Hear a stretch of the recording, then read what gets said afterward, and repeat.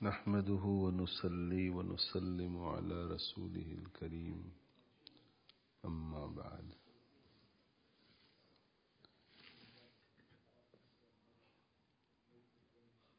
اللہ تعالی شأنہ کے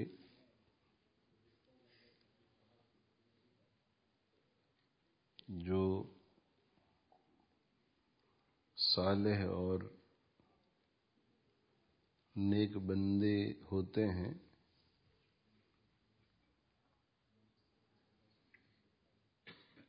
وہ دنیا اور دنیاوی چیزوں کے معاملے میں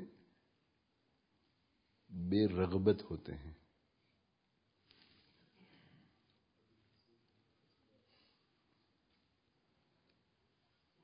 اور ان کی رغبت جو ہے وہ آخرت اور آخرت کے امور میں ہوتی ہے۔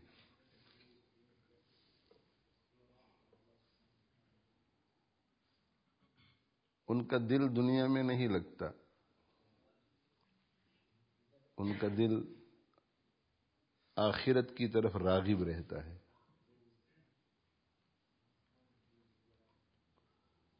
دنیا ان کے لیے قید خانہ ہے جہاں سے آزادی کے لیے ان کا دل بے چین رہتا ہے، اور اللہ تعالی شانہ کی ملاقات کے لیے ان کے دل میں رغبت جو ہے وہ رچی بسی رہتی ہے۔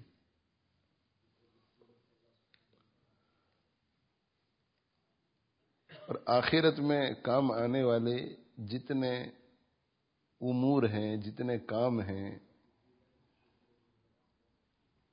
ان سب میں ان کو بہت رغبت ہوتی ہے۔ نماز، روزہ، زکوٰۃ، خدمت خلق،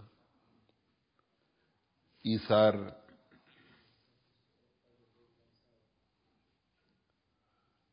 تو جو سمجھدار لوگ ہوتے ہیں، سمجھدار عقل مند لوگ ہوتے ہیں، ہوشیار لوگ ہوتے ہیں، جنہیں اللہ تعالی شانہ نے موفق بنایا ہوا ہوتا ہے، جنہیں خاص توفیق عطا کی ہوئی ہوتی ہے، ان کے یہ دو اوصاف ہوتے ہیں: الزاہد فی الدنیا والراغب فی الآخرہ۔ یہ رجال الآخرت ہیں، آخرت کے لوگ، اس لیے ان کو رغبت آخرت کی رہتی ہے۔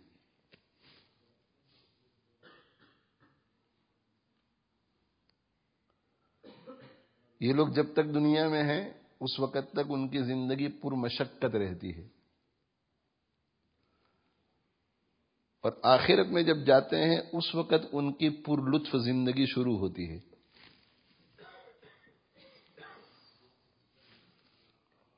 اسی لیے حضرت صلی اللہ علیہ وآلہ وسلم نے ارشاد فرمایا کہ جب کوئی صالح شخص، نیک، بزرگ، ولی، متقی،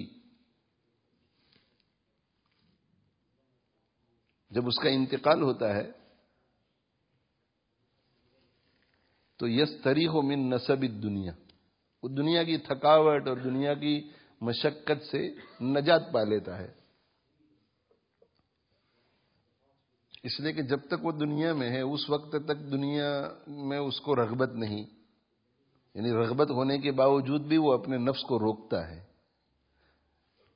تو رغبت تو ایک فطری چیز ہے، تو رغبت ہوتی ہے، لیکن رغبت کو روکتے ہیں، وہ زہد اسی کو کہتے ہیں کہ رغبت کے باوجود آدمی روکے۔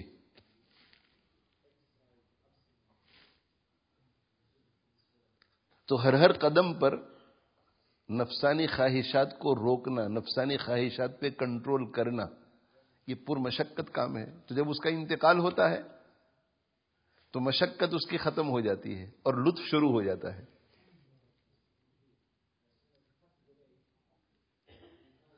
اور جو دنیا دار ہوتا ہے، اللہ کا نافرمان ہوتا ہے، جب تک وہ دنیا میں ہے اس وقت تک اس کے لیے مزے، اور آنکھیں بند ہوتی ہیں، اب پر مشقت دور شروع ہوا اس کے لیے۔ تھی فقط غفلت ہی غفلت، عیش کا دن کچھ نہ تھا۔ وہ جیسے ہی آنکھیں بند ہوں گی تو 40 سال 50 سال 60 سال 70 سال تک بڑے مزے سے رہا تھا. ہر قدم پر خوب مزے کیے اس نے، اپنی خواہشات پوری کی، پر لطف زندگی گزاری، اچھے اچھے کھانے، نفس نے جو چاہا وہ کیا. اور اس کو دیکھنے والے سب لوگ یہ کہتے ہیں کہ بڑی کامیاب زندگی گزار کے جا رہا ہے. اس نے کبھی کوئی مشقت دیکھی ہی نہیں. لیکن اس کی جب آنکھیں بند ہوں گی اور وہ عالم برزخ میں جائے گا تو اس وقت وہ یہ کہہ رہا ہوگا کہ تھی فقط غفلت ہی غفلت، عیش کا دن کچھ نہ تھا.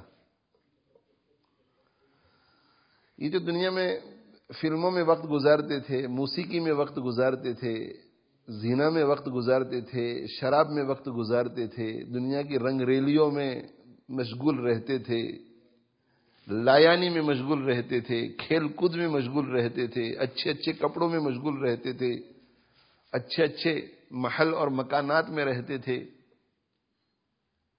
جس کو ہم نے سب کچھ سمجھ رکھا تھا. اس کے بارے میں وہاں جانے کے بعد یہ ہمارا فیصلہ ہوگا، تھی فقط غفلت ہی غفلت، عیش کا دن کچھ نہ تھا. ہم جسے سب کچھ سمجھتے تھے وہ لیکن کچھ نہ تھا. جسے ہم سب کچھ سمجھتے تھے وہ کچھ بھی نہیں تھا، اس کی کوئی حیثیت ہی نہیں تھی. لیس بشیء وما هذه الحیات الدنیا الا لہو ولعب. یہ دنیاوی زندگی یہ تو کھیل کود ہے. کھیل کود کھیل کود کیا ہے اس کا نتیجہ؟ جب تک کھیل رہے ہیں مزہ آ رہا ہے، کھیلنے سے فارغ ہو گئی تو اس کی کوئی حیثیت نہیں، ختم ہو گئی بات. تو وما هذه الحیات الدنیا الا لہو ولعب وان الدار الآخرۃ لہی الحیوان. یہ دنیا کی زندگی کوئی زندگی نہیں ہے. اصل زندگی تو آخرت کی زندگی ہے، اور آخرت کی زندگی کے لیے سرمایہ تیار کرنے کے لیے اللہ نے ہمیں یہاں بھیجا ہے. اس لیے کہ وہاں کے لیے سرمایہ اسی دنیا میں تیار کیا جا سکتا ہے. آخرت میں جا کر کے کوئی کما کر گھر نہیں بنا سکتا، آخرت میں جا کر باغ خرید نہیں سکتا، آخرت میں جا کر آخرت کے لیے کوئی تیاری نہیں کر سکتا. آخرت کے لیے سرمایہ اس دنیا میں تیار ہوتا ہے. ماں کے پیٹ سے نکلنے کے بعد اس دنیا میں آتے ہیں، اور اس کے بعد جیسے جیسے سمجھ بڑھتی جاتی ہے اور اس کے بعد جیسے اچھے اچھے کام کرنے ہم شروع کر دیتے ہیں، بس وہ آخرت کی اب تیاری ہو رہی ہے. آخرت میں جانے کے بعد کوئی آخرت کی تیاری نہیں کر سکتا. دنیا کے لیے تیاری دنیا میں آنے کے بعد ہوتی ہے. آخرت کے لیے تیاری آخرت میں جانے سے پہلے. لا دار للمرء بعد الموت يسكنها الا التي كانت قبل الموت يبنيها. امام شافعی رحمۃ اللہ علیہ فرماتے ہیں کہ لا دار للمرء بعد الموت يسكنها، کہ انسان کے لیے مرنے کے بعد کی زندگی میں رہنے کے لیے کوئی مکان نہیں ہے، وہاں کوئی مکان نہیں. الا التي كانت قبل الموت يبنيها، مگر وہ مکان جسے وہ مرنے سے پہلے اس دنیا میں رہ کر کے تعمیر کرتا ہے.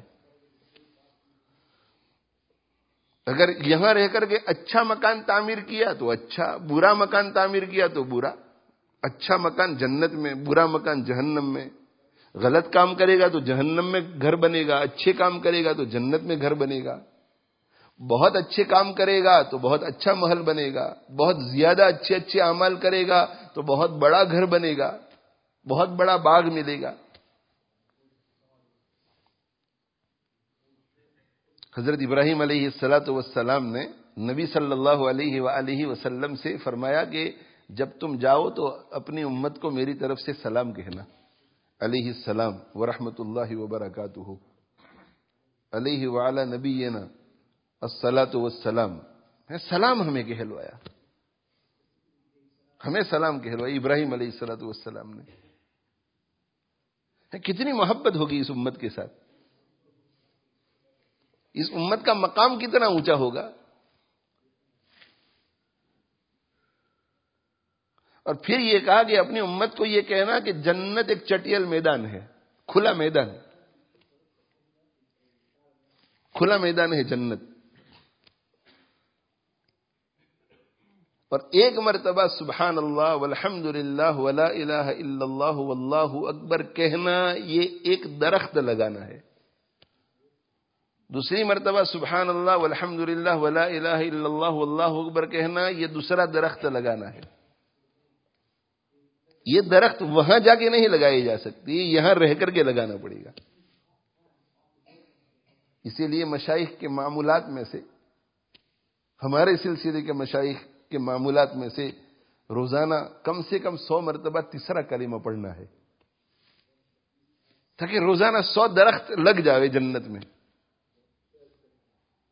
اور جب باغ ہوگا تو ظاہر ہے کہ اس کے ساتھ محل بھی ہوگا. جتنا بڑا باغ اتنا بڑا محل.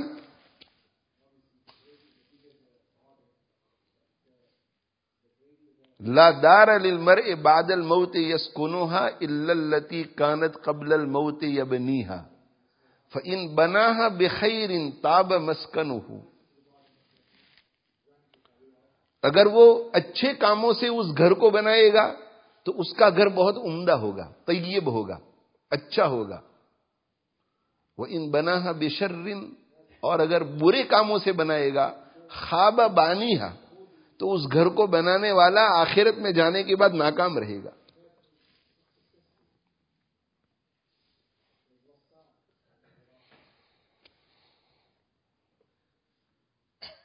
تو آخرت کے جو لوگ ہوتے ہیں, آخرت کے, وہ دنیا سے زہد اختیار کرتے ہیں, دنیا سے بے رغبتی اختیار کرتے ہیں, اپنے نفس کو روکتے ہیں,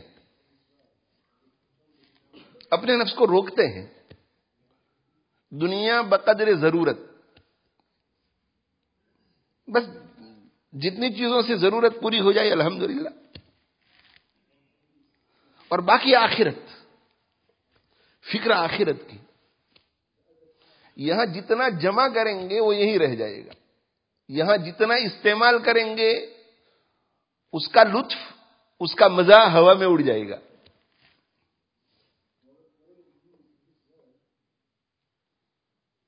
دنیا سے زہد اور آخرت کی رغبت. اور شیطان اور نفس ہمیں ترقی سے روکنے کے لیے ہمارے ذہنوں میں یہ بات ڈالتا ہے کہ یہ جو بات کہی جا رہی ہے یہ امت کے بڑے بڑے بزرگوں کی, تو واقعی انہیں تو ایسا کرنا چاہیے, کیا بھی ہے, ابھی بھی لوگ کر رہے ہیں اور آگے بھی کرنا چاہیے. لیکن ہم تو کمزور مومن ہیں, کمزور مسلم ہیں,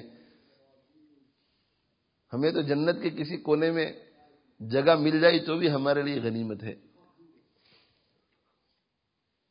لیکن میرے بھائیوں, جنت کے کسی کونے میں جگہ ملنے کے لیے جتنا کرنا چاہیے اتنا بھی تو ہم نہیں کر رہے ہیں.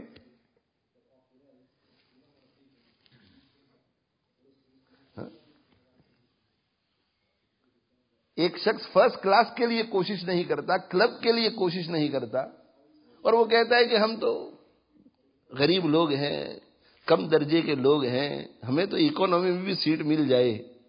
اکانومی نہیں, ہمیں اگر کسی کونے میں بھی یوں ہی ایروپلین میں بٹھا دیا جائے تو ایسے ہی تو کوئی نہیں بٹھائے گا نا, اس کے لیے بھی مستحق ہونے کے لیے کچھ تو کرنا پڑے گا. یہ شیطانی دھوکہ ہے, شیطانی دھوکہ ہے. جنت کے کسی کونے میں ہمیں جگہ مل جائے تو بھی ہم خوش رہیں گے, لیکن جنت میں جگہ ملنے کے لیے بھی تو کچھ کرنا پڑے گا, اتنا بھی ہم نہیں کر رہے ہیں. اور اس پر پھر یہ کہ جنت کی بات آتی ہے تو ہمارا امبیشن اتنا ہی کہ جنت کے کسی کونے میں جگہ مل جائے. اور دنیاوی معاملات میں امبیشن, 3 بیڈ روم کا مکان ہے ماشاءاللہ, آرام سے رہ رہے ہیں, 4-5 ہزار پاؤنڈ کی گاڑی خرید لی ہے, لیکن نہ اس پہ قناعت نہیں. وہاں کا ایمبیشن دیکھیے, یہاں کا ایمبیشن دیکھیے, یہ بھی تو سوچنے کی بات ہے نا. یہ بھی تو سوچنے کی بات ہے. ایک ایسا شخص اگر ہوتا کہ بھائی ہمیں تو دنیا میں کوئی دلچسپی نہیں ہے, یہ جھونپڑا ہمیں مل گیا ہے اور ہمیں فریج فریزر کی بھی کوئی ضرورت نہیں, پنکھے اور ایئر کنڈیشن کی بھی کوئی ضرورت نہیں, ہمیں یہ دال روٹی مل جاتی ہے, دال چٹنی دال اچار, اس پہ ہم یہاں بھی قانے ہیں اور آخرت میں بھی جنت میں کسی کونے میں جگہ مل جائے, دونوں جگہ تو بھی چلو مان لیا. لیکن آخرت کے معاملے میں قناعت اور دنیا کے معاملے میں ایمبیشن, یہاں بڑی بڑی امنگیں, بڑے بڑے پلان. تو میں نہیں کہوں گا,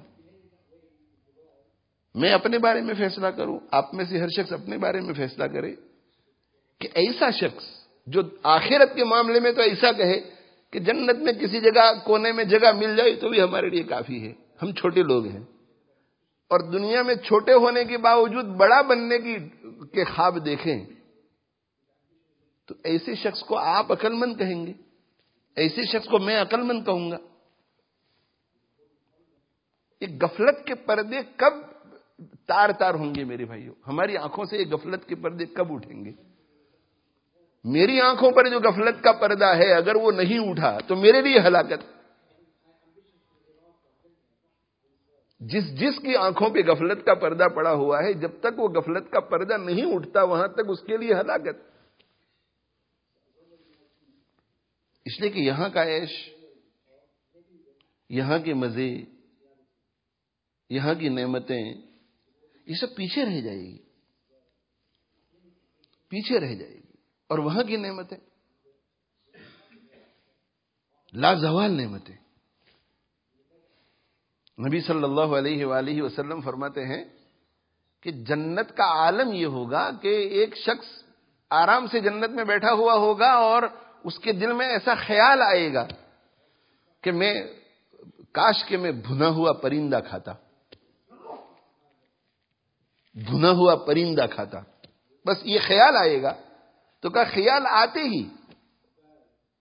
آتے ہی آسمان سے ایک پرندہ گرے گا, اور وہ پرندہ بھی کیسا؟ بختی اونٹ جتنا, بختی اونٹ جتنا پرندہ گرے گا, اور وہ پرندہ بھی صاف ستھرا بھنا بھنایا ہوا تیار, فوراً سیکنڈوں میں گرے گا, اور یہ پیٹ بھر کر کے کھائے گا, لطف اندوز ہوگا اس سے, اور یہ کھانے سے فارغ ہو جائے گا, یہ ادھر ڈکار لے گا, اس کا کھانا ہضم ہو جائے گا. خوب پیٹ بھر کر کے کھائے گا, ڈکار لے گا, کھانا ہضم, اور ڈکار سے جو خوشبو آئے گی وہ مشک و عنبر سے بہتر. اس کا کھانا ہضم, فضا معطر, اور اس کے ڈکار لیتے ہی, چونکہ اب یہ علامت ہے ڈکار لینا کہ فارغ ہو گیا ہے, تو وہ پرندہ پہلے جیسا تھا ویسا ہی ہو جائے گا اور اڑ جائے گا. یہ میرے اور آپ کے آقا صلی اللہ علیہ وآلہ وسلم نے فرمایا کہ ایسی ہے جنت.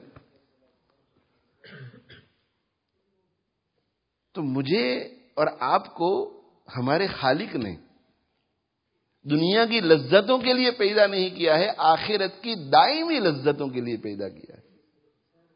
اس لیے دنیا کی رنگ ریلیوں پہ نہ جانا اے دل, دنیا کی رنگ ریلیوں پہ نہ جانا اے دل, اے دل دنیا کی رنگ ریلیوں پہ مت جانا,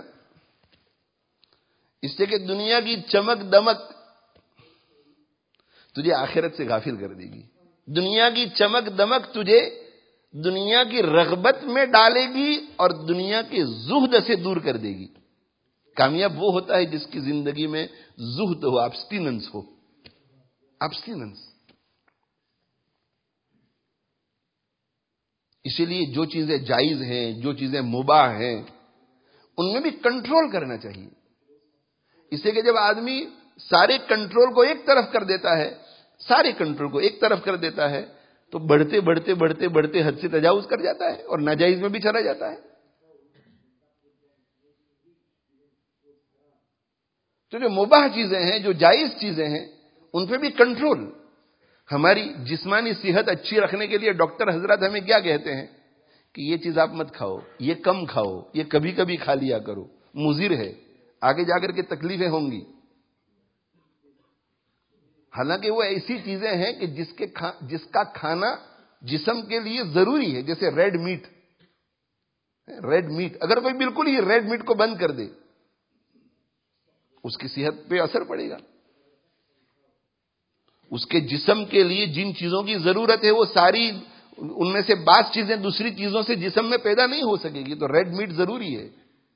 تو دیکھو ریڈ میٹ جسم کے لیے مفید، لیکن ڈاکٹر کیا کہتے ہیں کہ زیادہ نہیں، ہفتے میں 1 مرتبہ، ہفتے میں 2 مرتبہ. دیکھو یہ کنٹرول. تو جس طرح جسمانی صحت کے لیے کنٹرول ضروری ہے اپنے نفس پر، اسی طرح روحانی صحت کے لیے بھی اپنے نفس پر کنٹرول ضروری ہے. اس لیے میرے بھائیوں، میں سب سے پہلے اپنی بات کا خود مخاطب ہوں، اس لیے کہ میں خود بھی بہت کمزور.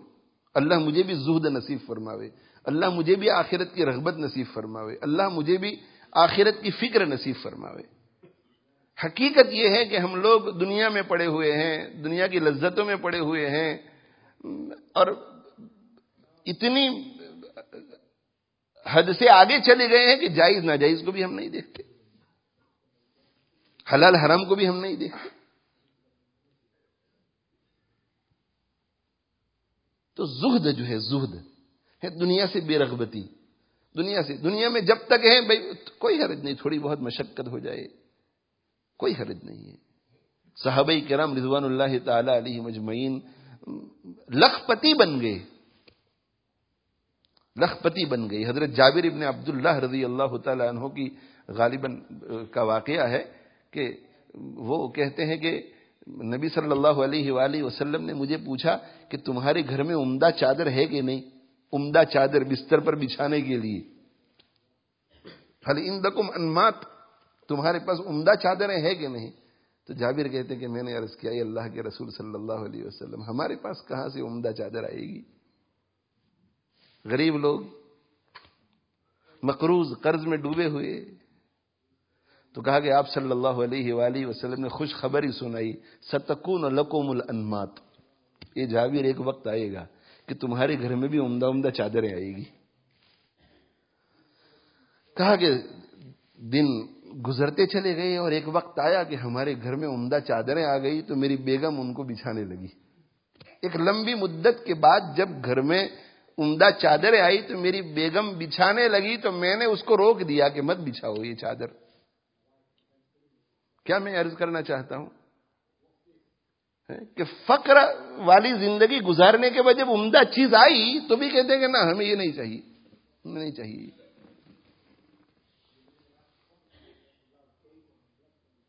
تو بی بی نے کہا کہ شاید آپ بھول گئے ہیں، اللہ کے نبی صلی اللہ علیہ وآلہ وسلم نے یہ فرمایا تھا کہ تمہارے گھر میں بھی عمدہ چادریں آئیں گی. پھر خاموش ہو گئے کہ تو اللہ کے نبی صلی اللہ علیہ وسلم نے ہمیں پیشن گوئی دی تھی کہ تمہارے گھر میں چادریں آئے گی، اس کا مطلب ہے کہ تم استعمال کرو گے تو کوئی حرج نہیں. اللہ کے نبی صلی اللہ علیہ وسلم کی بشارت تھی تو اب بچھا دو، کوئی حرج نہیں.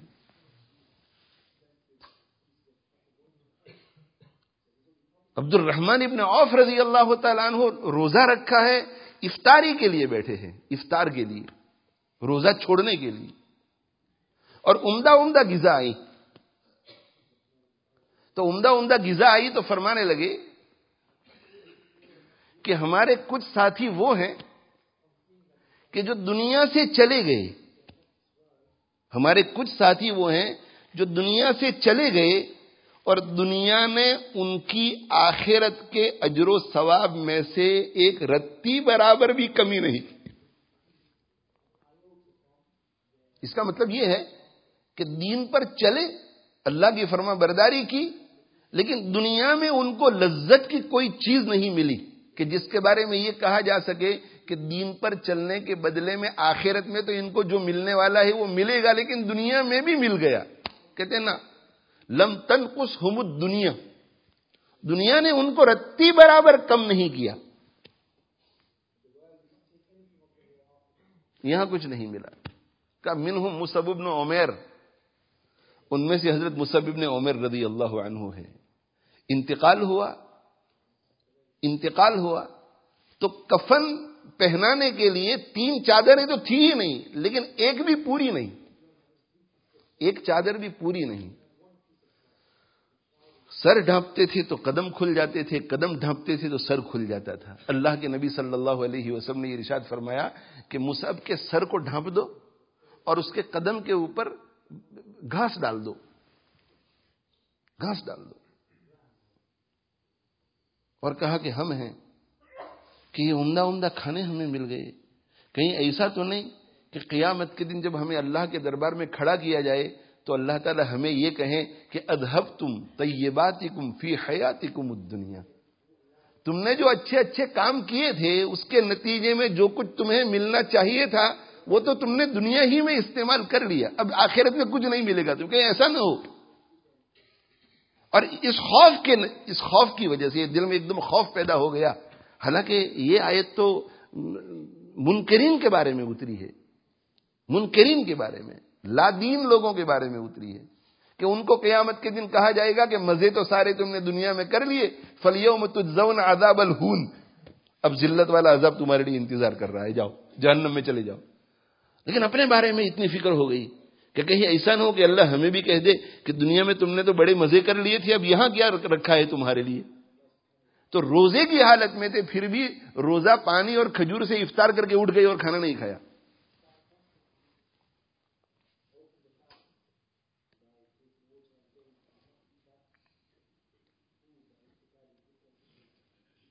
حضرت امام بخاری رحمہ اللہ تعالیٰ کے حالات میں ان کے سوانح نگاروں نے لکھا ہے کہ اتنا زہد زندگی میں آ گیا، اتنا زہد آ گیا، اتنا زہد آ گیا، اتنا ابسٹیننس آ گیا کہ پورے دن میں 1 یا 2 بادام پر گزارا کرتے تھے، 24 گھنٹے میں 1 یا 2 بادام پر گزارا کرتے تھے۔ اور بڑھتے بڑھتے جب بیماری بڑھ گئی تو طبیبوں نے کہا کہ آپ کے لیے سالن کھانا ضروری ہے، روٹی اور سالن کھاؤ۔ تو کہا کہ لوگوں کے بہت سمجھانے پر اس بات پر آمادہ ہوئے کہ بہت اچھی بات ہے، روٹی کو نمک کے ساتھ کھا لیا کروں گا۔ ڈاکٹروں کے کہنے کے باوجود زہد، دنیا سے بے رغبتی، دنیا سے اعراض۔ تو ہم اس درجے کا زہد اختیار نہ کر سکے تو کم سے کم معاصی سے بچنے والا زہد تو اختیار کرے، گناہوں سے بچے، اور پھر یہ کہ وہ زہد اختیار کرے جس کے نتیجے میں ہمارے اوپر غفلت طاری نہ ہو۔ پیسہ پیسہ پیسہ پیسہ، اور پلاننگ کرتے ہیں، پلاننگ کے اس مرحلے کے بعد پھر یہ مرحلہ، اور اس مرحلے کے بعد یہ مرحلہ، اور اس مرحلے کے بعد یہ مرحلہ، پیٹ بھرتا ہی نہیں۔ کسی جگہ آ کر کے ہم رکتے نہیں کہ بس اب ہو گیا الحمدللہ، اب آخرت کے لیے کچھ کرنا چاہیے۔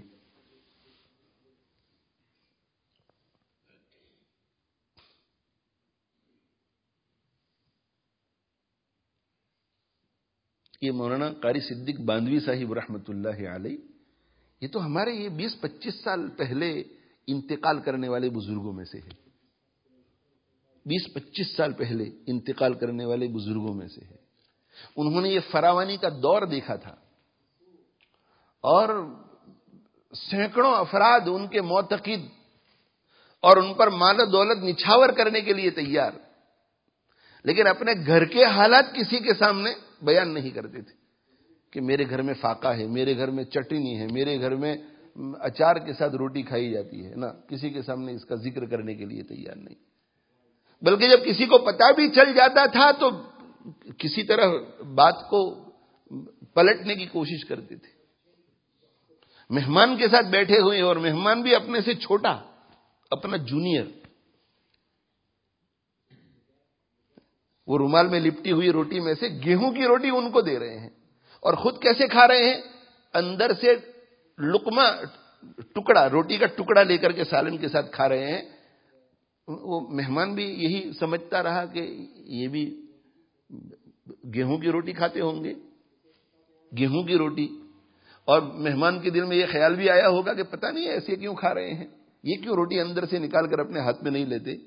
لیکن وہ رومال میں سے اس لیے توڑ توڑ کر کھاتے تھے کہ اتنی وسعت نہیں تھی، زہد اتنا تھا، بے رغبتی اتنی تھی دنیا سے کہ اتنی وسعت نہیں تھی کہ خود کے لیے بھی گیہوں کی روٹی پکائیں، تو خود کے لیے جواری کی روٹی، ان کے لیے گیہوں کی روٹی، تو وہ چھپ چھپ کر وہ جواری کی روٹی کھاتے تھے مہمان کے ساتھ۔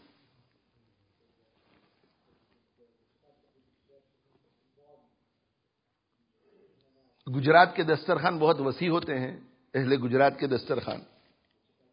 تو گجرات جب حضرت تشریف لائے تو حضرت مولانا عبداللہ کاپدروی صاحب دامت برکاتہم سے میں نے خود یہ بات سنی کہ 1 2 3 4 کھانے کے اوقات آئے. پھر حضرت نے دیکھا کہ بھئی یہاں تو معاملہ گڑبڑ ہے, یہ تو بہت عمدہ کھانے ہیں, مرگن غذائیں آ رہی ہے. تو حضرت نے مسکرا کر کے فرمایا دسترخوان پر بیٹھ کر کہ بھئی ہمارے یہاں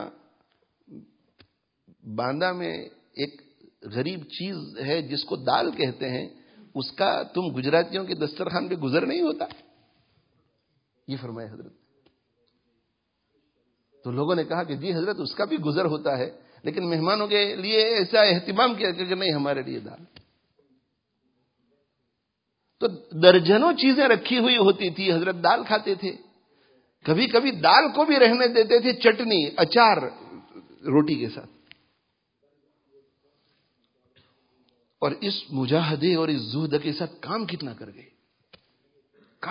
گئے, عظیم الشان کام کر گئے. تو ہمارے جتنے بھی اکابر ہیں, جتنے بزرگان دین ہیں, اور امت کے جتنے بھی نیک لوگ ہیں, برگزیدہ بندے ہیں, انبیاء علیہم الصلوۃ والسلام کو دیکھ لیجئے, صحابہ کو دیکھ لیجئے, ان سب کی زندگیوں میں زہد تھا. زہد, رغبت الی الآخرہ اور زہد فی الدنیا, دنیاوی معاملات, آخرت کی رغبت, آخرت کی. حضرت عمر رضی اللہ تعالیٰ عنہ کا کرتا پھٹا ہوا ہے, اور اس حالت میں بیت المقدس داخل ہوئے تو کرتا اتار کر کے سینے کے لیے دیا. تو جو درزی تھا نصرانی ہوگا, یہودی ہوگا, اس نے اس کو سیا اور سی کر کے اس کے ساتھ ایک نیا قمیص بھی پیش کیا اس جیسا بنا کر کے. تو حضرت عمر رضی اللہ تعالیٰ عنہ نے وہ واپس کر دیا نیا, اور وہ پرانا ہی پہنا, وہ پیوند والا, وہ پرانا ہی پہنا. اور فرمایا کہ کفا بالایمان زینتن, کہا کہ زینت کے لیے اور اڈوریشن کے لیے تو ایمان کافی ہے, یہ کپڑوں کی ضرورت نہیں ہے.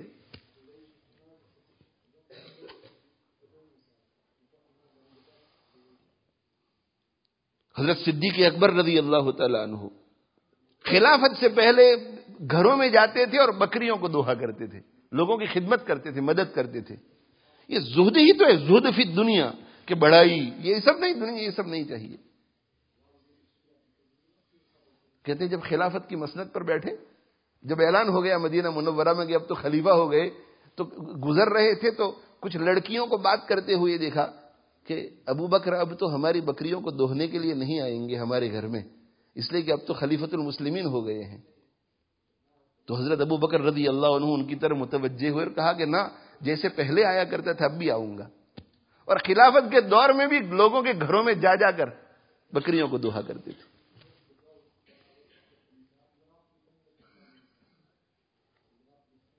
حضرت عمر رضی اللہ تعالیٰ عنہ رات کو جاتے ہیں خدمت کرنے کے لیے, لوگوں گشت کرتے ہیں, اور جہاں کہیں کسی کو پریشان دیکھتے ہیں تو خدمت کرتے ہیں.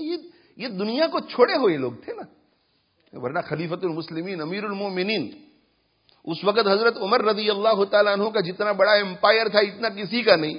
تو اگر دنیا دار ہوتے تو کہیں آرام سے لیٹے ہوئے ہوتے نا. آخرت کے لوگ نکلتے تھے کہ کوئی خدمت کا مجھے موقع ملے, کوئی پریشان ہو تو مجھے پتا چلے, میری رعیت میں کیا ہو رہا ہے. ایسا تو نہیں کہ کارندے لوگ مجھ تک خبریں نہیں پہنچاتے, صحیح چکر لگاتے تھے. اور جہاں کہیں کسی کو پریشان دیکھتے تھے تو یہ نہیں کہ نوٹ کر لیا اور دوسرے دن نوکروں کو بھیجا, خود گھر آتے تھے, بیت المال میں سے بوریوں کو بھرتے تھے, اپنے کندھے پر اٹھا کر لے جاتے تھے اور دے کر کے آ جاتے تھے. اور لوگوں کو پتا بھی نہیں چلتا تھا کہ یہ امیر المومنین ہے.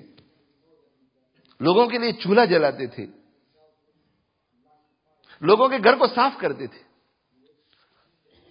حضرت طلحہ رضی اللہ عنہ فرماتے ہیں کہ میں نے امیر المومنین حضرت عمر رضی اللہ تعالی عنہ کو کسی کے گھر میں جاتے ہوئے دیکھا رات کی اندھیری میں, تو مجھے دل میں خیال آیا کہ یہاں تو ایک عورت رہتی ہے اور اکیلی رہتی ہے, یہ عمر اس میں گھر میں کیوں جا رہے ہیں, امیر المومنین گھر میں کیوں جا رہے ہیں.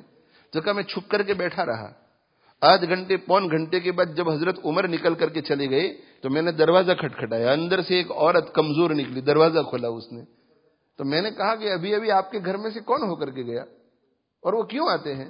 تو کہا کہ وہ آتے ہیں میرے گھر کو صاف کرتے ہیں, برتن دھوتے ہیں, اور پانی کی ضرورت ہے تو پانی بھر کر مشکیزوں میں بھرتے ہیں.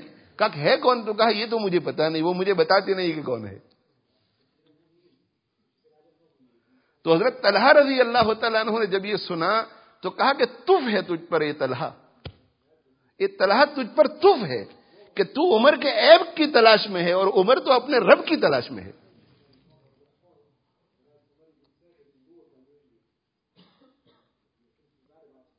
حضرت عمر رضی اللہ تعالیٰ عنہ کے دل میں خیال آیا کہ یہاں کوئی عورت ہے، یہ اندھی ہے اور پتہ نہیں اس کا کیا ہو رہا ہوگا. ایسا کرتے ہیں کہ میں آج سے اس کی خدمت کرتا ہوں، لیکن لوگوں کو پتہ نہ چل جائے. یہ بھی تو دنیا ہے نا کہ لوگوں کو دکھا کر کرنا. کرتے ہیں کچھ کام جس سے آخرت بنتی ہے اور اسے ضائع بھی کر دیتے ہیں. 25 لوگوں کو کہتے ہیں کہ میں نے یہ کام کیا، یہ کام کیا، یہ کام کیا. اسی لیے لوگ رات کو جاتے تھے کہ پتہ نہ چلے. تو حضرت عمر رضی اللہ عنہ بالکل تیار تھے، عشاء کی نماز کے بعد پہنچے تو دیکھا کہ وہاں تو اور کوئی پہلے سے جا کر کے صفائی کر کے گیا ہے، سارے گھر کے کام کاج بالکل ٹھیک ٹھاک. کہا کہ بھئی یہ تو کہا کہ ایک صاحب آئے اور کر کے چلے گئے. دوسرے دن پھر گئے حضرت عمر رضی اللہ عنہ، ان سے پہلے پھر کوئی کر کے چلا گیا ہے. حضرت عمر رضی اللہ عنہ نے کہا کہ بھئی آج تو ایسا کرنا چاہیے کہ معلوم کرنا چاہیے کہ یہ ہے کون، یہ نیک شخص کون ہے. کہ عشاء کی نماز پڑھ کے ہی چھپ کر کے بیٹھ گیا دیکھنے کے لیے. کہا کہ کیا دیکھتا ہوں، امیر المومنین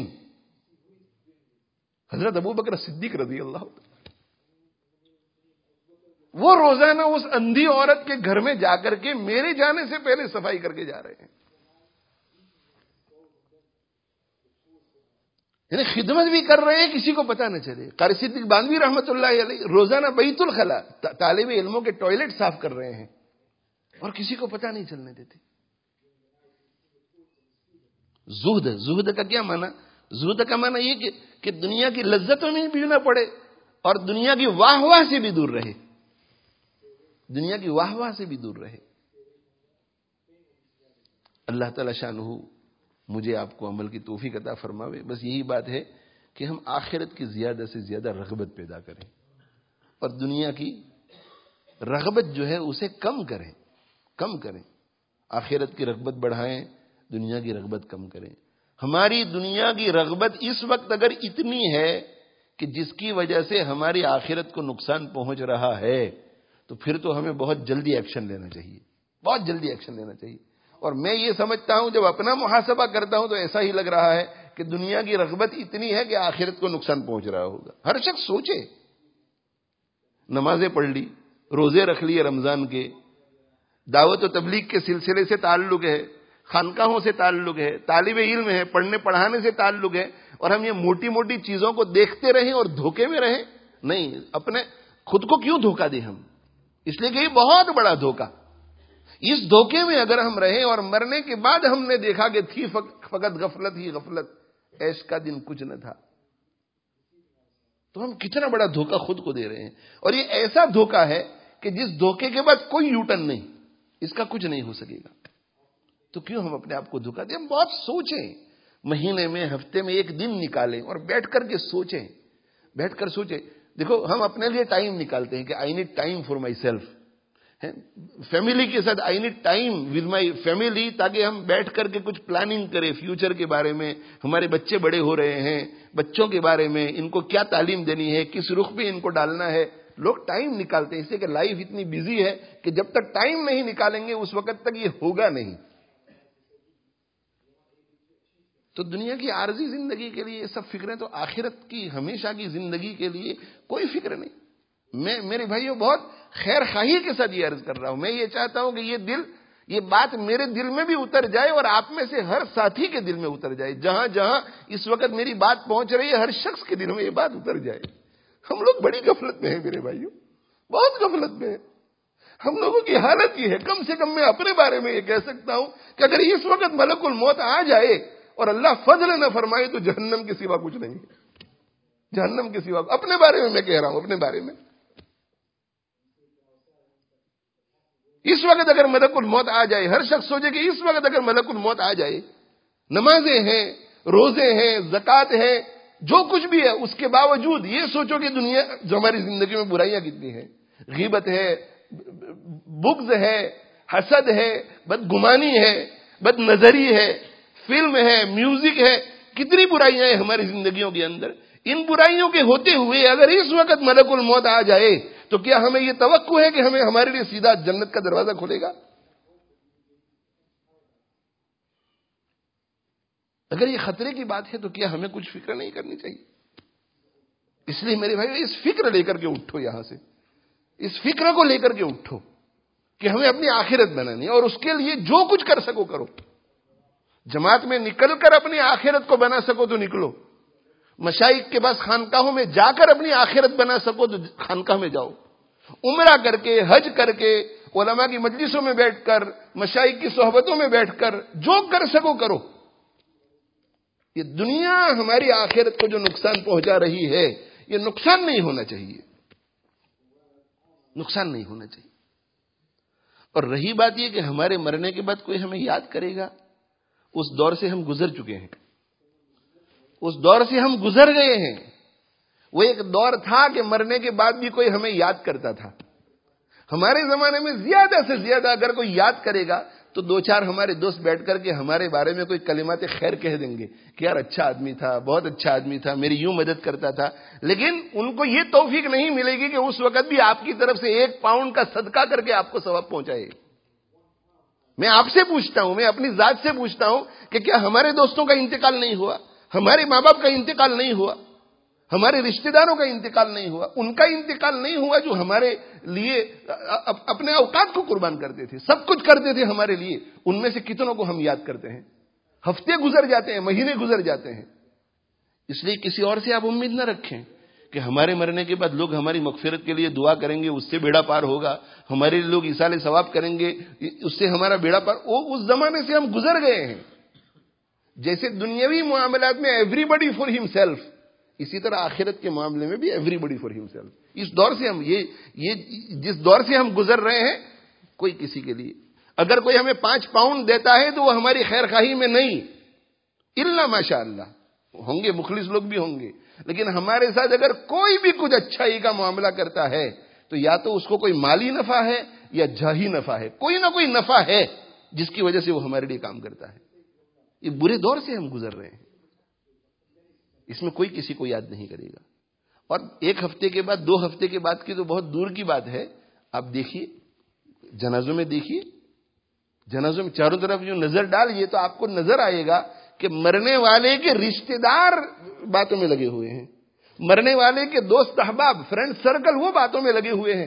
یعنی قبر کے پاس اس کا میت ہے، ابھی اس کو قبر میں اتارا جا رہا ہے، اور قبر میں اتارے جانے کے بعد اللہ ہی بہتر جانتے ہیں کہ کیا حل ہوگا اس کے ساتھ، کیا حل ہوگا، کتنے سانپ مسلط کیے جائیں گے، کتنے بچھو مسلط کیے جائیں گے، فرشتے سوال پوچھیں گے تو کیا مشقت سے وہ گزرے گا. ان سارے حالات میں بھی دیکھو سب کو چاروں طرف ہنسی مذاق بات چیت، کسی کو کچھ فکر نہیں. اور دفن کرنے کے بعد قبر کے پاس تعزیت کرنا ویسے بھی مسنون نہیں ہے، یہ خلاف سنت ہے. قبر کے بعد دفن کرنے کے بعد وہی لائن لگ جاتی ہے، معانقہ کرتے ہیں، مصافحہ کرتے ہیں.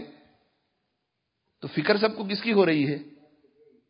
یہ دنیا میں ہے اس کی فکر ہو رہی ہے، وہ جو مرا ہوا ہے اس کی کسی کو فکر نہیں. میں تو کھڑے کھڑے دیکھتا ہوں، عبرت کی نگاہ سے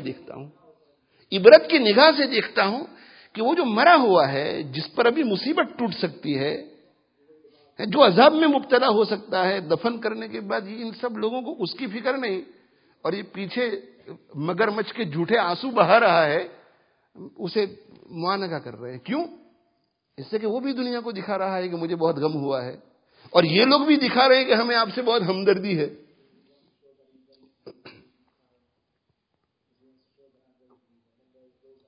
حضرت سعد بن ابی وقاص رضی اللہ عنہ یا حضرت عمرو بن عاص رضی اللہ عنہ، انہوں نے فرمایا تھا کہ میرا انتقال ہو جائے تو میرے مرنے کے بعد تم میری قبر سے چلے مت جانا. اپنے بیٹوں کو کہا کہ میرے مرنے کے بعد میری قبر پر کھڑے رہنا.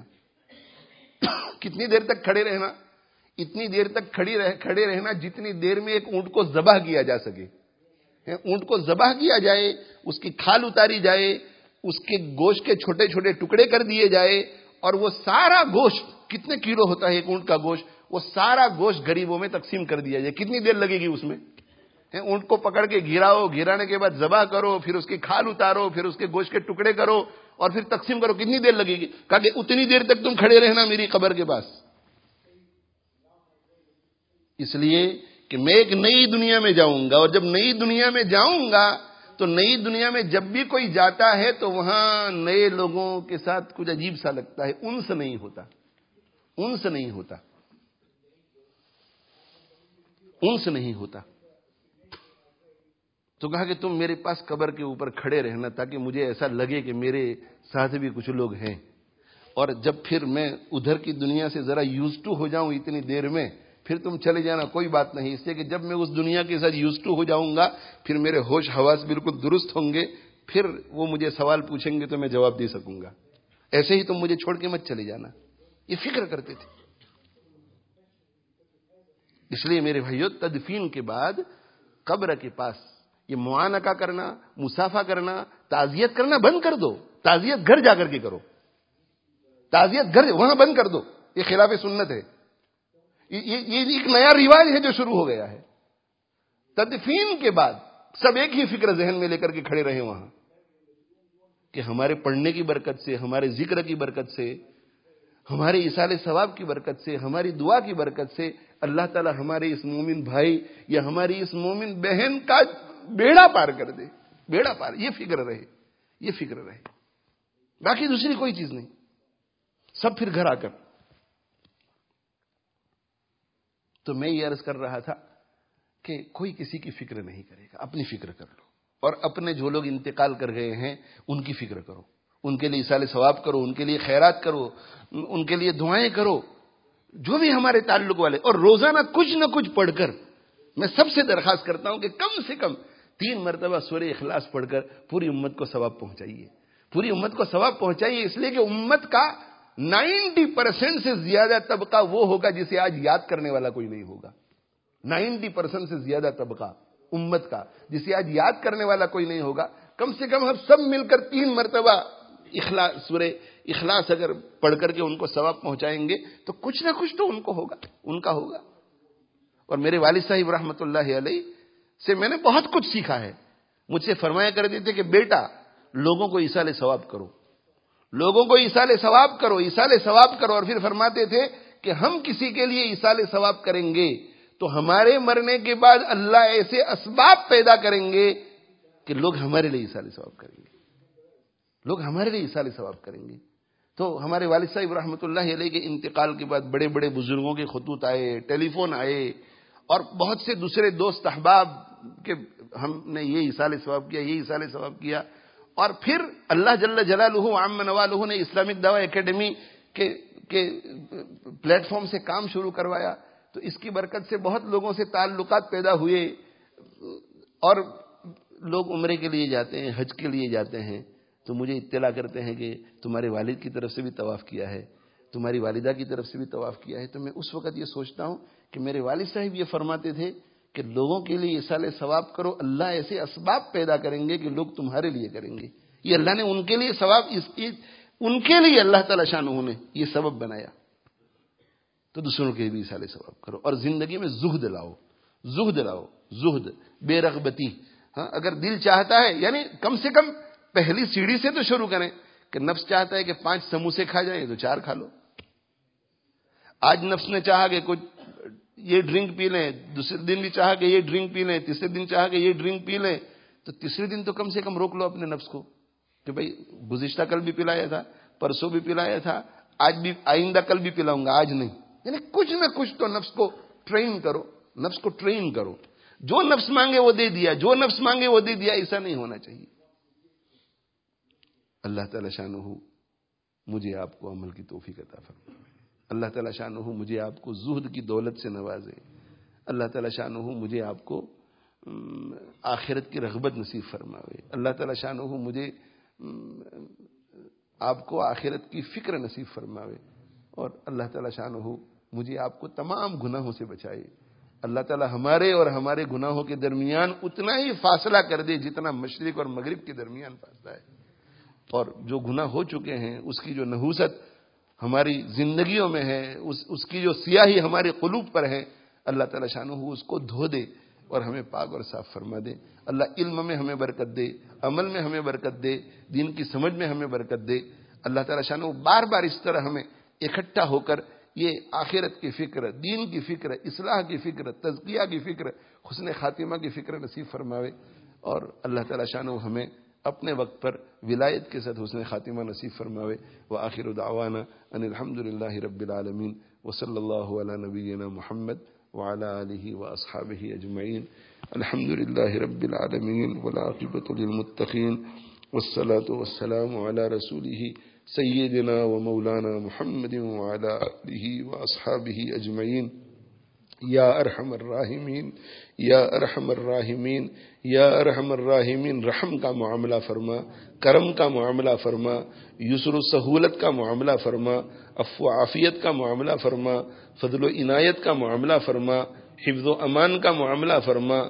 الہ العالمین ہم سب کے گناہوں کو معاف فرما، ہمارے گناہوں کو معاف فرما، ہمارے گناہوں کو معاف فرما۔ اے اللہ ہم گنہگار ہیں، خطا کار ہیں، سیاہ کار ہیں، گناہوں میں لت پت ہیں، گناہوں میں ڈوبے ہوئے ہیں۔ اے ارحم الراحمین وہ کون سا گناہ ہے جو ہم سے سرزد نہیں ہوا ہے؟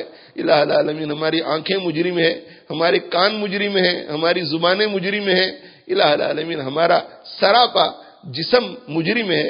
اے اللہ تو ہمیں معاف فرما دے، ہمیں معاف فرما دے، ہمیں معاف فرما دے، چھوٹے بڑے ہر گناہ کو معاف فرما دے، جان بوجھ کر کیے ہوئے گناہوں کو اور الہ العالمین غلطی سے کیے ہوئے گناہوں کو معاف فرما دے، معاف فرما دے، معاف فرما دے، الہ العالمین معاف فرما دے۔ الہ العالمین ہمیں محروم نہ فرما، محروم نہ فرما، ہمیں محروم نہ فرما۔ اے اللہ معاف کر دے، اے اللہ معاف کر دے، اے اللہ معاف کر دے۔ اے اللہ ہم نے اپنی جانوں پر ظلم کیا ہے، الہ العالمین ہم گناہ کر کے تیرا کوئی نقصان نہیں کر رہے ہیں، ہم اپنا ہی نقصان کر رہے ہیں۔ الہ العالمین ہم اپنی ہی آخرت برباد کر رہے ہیں۔ الہ العالمین گناہوں کی نفرت ہمارے دلوں میں پیدا فرما دے۔ الہ العالمین گناہوں سے بچنا آسان فرما دے۔ الہ العالمین گناہوں سے بچنا مقصود زندگی بنا دے۔ الہ العالمین گناہوں سے بچنا مقصود زندگی بنا دے، گناہوں سے بچنا مقصود زندگی بنا دے۔ الہ العالمین فرائض واجبات کے اہتمام کرنے والا بنا دے۔ الہ العالمین گناہوں سے، کبائر سے، صغائر سے، لایانی سے بچنے والا بنا دے۔ الہ العالمین سنن پر، الہ العالمین مستحبات پر، نوافل پر، الہ العالمین پابندی کے ساتھ عمل کرنے والا بنا دے۔ اے اللہ لطف و کرم کا معاملہ فرما، فضل و ہدایت کا معاملہ فرما۔ الہ العالمین بہت کمزور ہے، بہت کمزور ہے، بہت کمزور ہے۔ الہ العالمین مجاہدے کے نتیجے میں تو نے وعدہ کیا ہے لنہدینہم سبلنا۔ الہ العالمین ہم تو بہت کمزور ہیں۔ الہ العالمین مجاہدے سے پہلے ہی تو لنہدینہم سبلنا کا معاملہ فرما دے۔ الہ العالمین قدم قدم پہ ہماری رہنمائی فرما، قدم قدم پہ ہماری رہنمائی فرما، قدم قدم پہ ہماری رہنمائی فرما۔ الہ العالمین ہم نے اپنی جانوں پہ ظلم کیا ہے، الہ العالمین ہم نے گناہوں میں اپنی زندگی گزار دی ہے۔ الہ العالمین دوسروں کے حقوق پامال کر کے دوسروں پر بھی ہم نے بہت ظلم کیا ہے۔ الہ العالمین ہماری بیویاں ہم سے پریشان ہیں، ہمارے شوہر ہم سے پریشان ہیں، ہماری اولاد ہم سے پریشان، ہمارے ماں باپ ہم سے پریشان، ہمارے پڑوسی ہم سے پریشان۔ الہ العالمین ہمارے متعلقین ہم سے پریشان، اپنے پرائے الہ العالمین کسی کے حق کا خیال نہیں کرتے۔ اے ارحم الراحمین، اے ارحم الراحمین، اے ارحم الراحمین رحمت کی چادر میں ہمیں جگہ دے دے۔ الہ العالمین تیری رحمت کی چادر میں جگہ دے دے، اور الہ العالمین ہر ظلم سے ہمیں بچا لے۔ الہ العالمین ظالم بننے سے بھی بچا لے، مظلوم بننے سے بھی بچا لے۔ اے ارحم الراحمین، اے ارحم الراحمین دنیا میں سکون عطا فرما، قرار نصیب فرما۔ اے اللہ تیرا تعلق نصیب فرما، اے اللہ تیری محبت عطا فرما، اے اللہ تیرا قرب خاص نصیب فرما۔ اے ارحم الراحمین، اے ارحم الراحمین، اے ارحم الراحمین ہماری زبانوں کو تیری یاد سے تر و تازہ فرما۔ الہ العالمین ہمارے قلوب کو تیری یاد سے منور فرما۔ اے ارحم الراحمین منور فرما، منور فرما، ہمارے ظاہر اور باطن کی اصلاح فرما۔ الہ العالمین ہماری نفوس امارہ ہے، انہیں نفوس نفوس مطمئنہ بنا دے، نفوس مطمئنہ بنا دے، نفوس مطمئنہ بنا دے، نیک کاموں کی طرف رغبت کرنے والا بنا دے، الہ العالمین برائیوں سے دور رہنے والا بنا دے اے ارحم الراحمین۔ شیطان اور نفس کے مقاصد سے ہماری حفاظت فرما، علم کی روشنی نصیب فرما، علم کی روشنی نصیب فرما، علم کی روشنی نصیب فرما، الہ العالمین مشائخ کی صحبتوں میں رہ کر بیٹھ کر ان سے تعلق جوڑ کر اپنی اصلاح کرانے کی توفیق عطا فرما، تزکیہ کی توفیق نصیب فرما اے ارحم الراحمین۔ مبارک ایام سے ہم گزر رہے ہیں، ان الہ العالمین ایام کو ہمارے لیے مبارک بنا دے، پوری امت کے لیے مبارک بنا دے، ہدایت کی ہواؤں کو عام فرما دے، الہ العالمین رحمت برکت نصرت نازل فرما دے، الہ العالمین امن کو عام فرما، سلامتی کو عام فرما، رحمتوں کو عام فرما، الہ العالمین نفرت کی فضاؤں کو ختم فرما، نفرت کی فضاؤں کو ختم فرما، نفرت کی فضاؤں کو ختم فرما اے ارحم الراحمین۔ ہمیں اپنی دین کی خدمت کے لیے قبول فرما لے الہ العالمین، دین کی خدمت کے لیے قبول فرما لے، دین کی خدمت کے لیے قبول فرما لے الہ العالمین۔ مدارس میں سال کا آخر ہے، الہ العالمین سب اساتذہ کی محنتوں میں اور الہ العالمین ان کے علوم میں، ان کے فیوز میں